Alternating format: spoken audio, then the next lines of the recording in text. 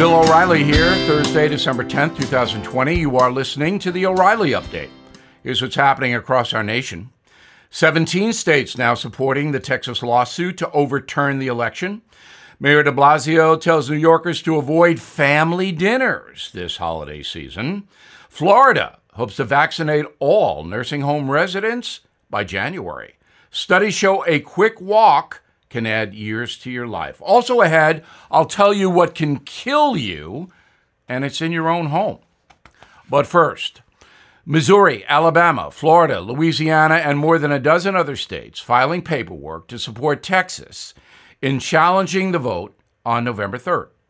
The case, which is directed to the Supreme Court, claims millions of ballots cast in Pennsylvania, Michigan, Wisconsin, and Georgia are, quote, illegitimate.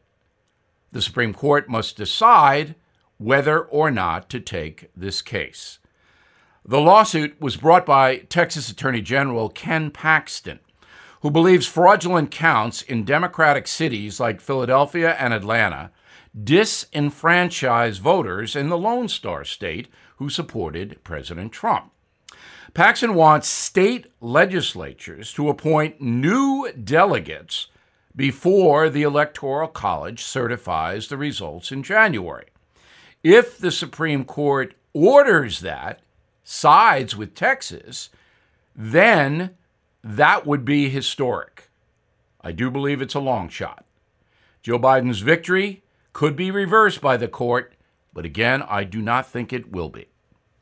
Big Apple Mayor de Blasio warning residents to avoid big family meals this holiday, saying Christmas dinner can quickly turn into a super spreader event. The extreme left mayor obviously wants folks to cloister on Hanukkah, which starts tonight, and Christmas.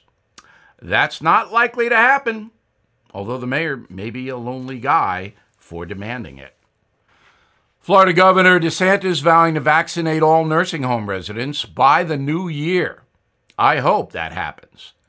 Researchers at Cambridge University in England claiming a 10-minute daily walk can reduce your risk of an early death by 30%. And if you jog for 90 seconds, that reduces a heart attack by another 20%.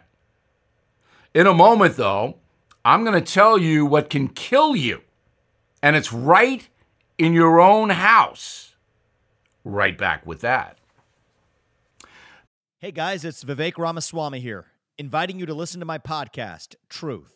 We just relaunched it after the campaign, and we are already riding up the podcast charts. Here's why.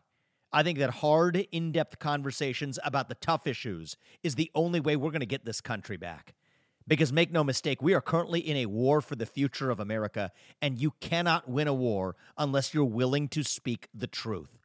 If you want standard conservative talking points, this podcast is not for you. But if you want to go deeper and hear the conversations you're not going to find anywhere else, the conversations that will challenge you, that will challenge me, then subscribe to Truth with Vivek Ramaswamy on Apple, Spotify, or wherever you get your podcasts. And I promise you, you're going to cover terrain that you're not going to hear elsewhere. Time now for the O'Reilly Update message of the day. It's about sugar. It's bad.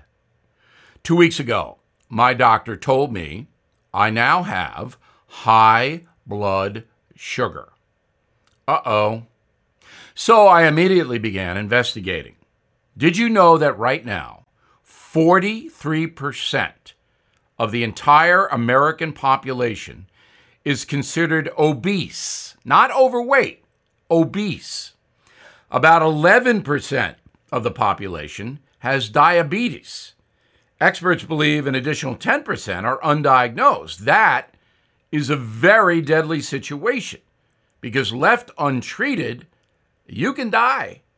Now, sugar is a primary cause of diabetes. So is heredity.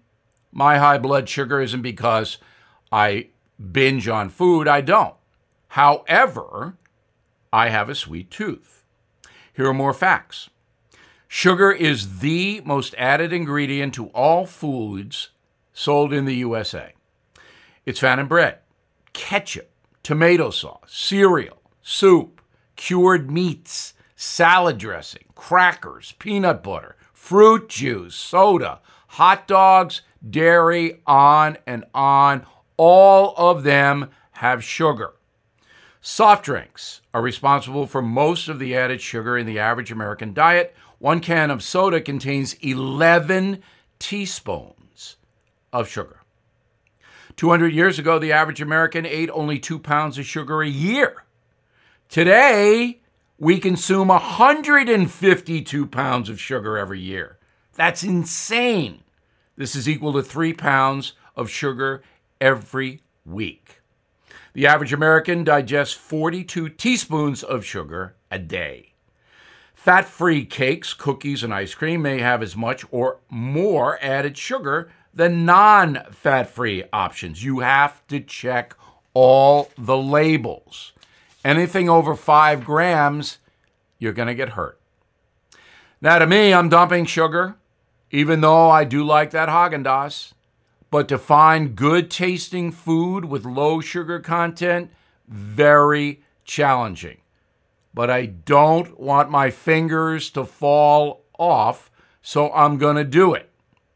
Last night, I was at Whole Foods with my mask on, and I was looking for food, foraging. There's kale. No, I'm not going to eat kale. There's nuts. I feel like a squirrel, but I am eating some nuts. I grabbed some Parmesan crisps. No sugar. And they're pretty good. Cereal I'd like to have in the morning, but you can't. I can't find a cereal that, doesn't taste like cardboard without sugar. I'm drinking water. I'm not drinking any of the beverages. Even fruit juice, if you drink OJ, huge sugar content. So it's water. Water is safe. But I have to tell you, this is hell. Sugar is bad. We're all addicted to it. And getting out of it, not easy. I'm Bill O'Reilly, and I approve that message by actually writing it. Disagree? I'd like to hear from you. Bill@BillO'Reilly.com. And please consider my new book, Killing Crazy Horse, great holiday gift. In a moment, something you might not know. Everything is expensive these days, you know that. The government is printing trillions of dollars and consumer prices higher than ever. If the government continues its printing and spending, the dollar could continue its free fall and lose its coveted role as the world reserve currency. Let's hope that doesn't happen. But there are a few things you can do right now. American Hartford Gold can show you how to protect your money, your retirement, your hard-earned savings against inflation by helping you diversify a portion of your portfolio into physical gold and silver. Start with a short phone call, and they can have physical gold and silver delivered right to your door or put inside your 401k or IRA. So please call or text them right now. Tell them Bill O'Reilly sent you. Call 877-444-GOLD, 877-444-GOLD, or text GOLD to 65532. Again, that's 877-444-GOLD, or text GOLD to 65532.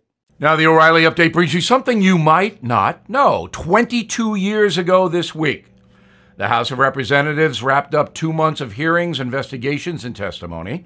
In December 1998, the chamber voted to formally impeach a sitting commander-in-chief for just the second time in the country's history. That would be Bill Clinton. The episode began nearly a year earlier when news broke that a White House intern, Monica Lewinsky, had engaged in an affair with President Clinton. An independent counsel was appointed by Democrat Attorney General Janet Reno. In July of that year, 1998, during 4 hours of closed-door testimony conducted in the map room of the White House, President Clinton spoke live via closed-circuit TV to a grand jury who was housed in a nearby federal building. He was the first sitting president ever to testify before a grand jury. On December 11th and 12th, the House Judiciary Committee agreed to send 4 articles of impeachment for a full vote.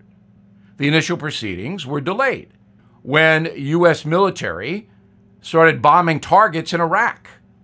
Critics accused Mr. Clinton of ordering the attack to distract from his political troubles. 1 week later, Mr. Clinton was impeached on 2 counts: perjury to a grand jury and obstruction of justice. On January 7, 1999, in a congressional procedure not seen since 1868, and that was the trial of President Andrew Johnson, Mr. Clinton's trial got underway in Congress. The Senate ultimately acquitted Bill Clinton on both charges. His official response to the entire ordeal, quote, "I'm profoundly sorry for the burden my behavior imposed on the American people." And here's something else you might not know. The impeachment of Bill Clinton had the opposite effect on public opinion. In 1997, before the news of the affair broke, Mr. Clinton's approval rating was in the mid-50s. In December 1998, at the height of his troubles, a staggering 73% of Americans approved of President Clinton's job performance. Back after this. I'm Mike Slater from the podcast Politics by Faith. This is a crazy time in our country. It's stressful, a lot of anxiety, and it's going to get worse. And I realized that one of the things that helps me take away the stress is realizing that there's nothing new under the sun. So on this podcast, we take the news of the day and we run it through the Bible and other periods in history to realize that we've been through this before and we can rise above again. Politics by Faith, anywhere you listen to the podcast. Politics by Faith. Thank you for listening to the O'Reilly Update. I am Bill O'Reilly. No spin, just facts, and always looking out for you.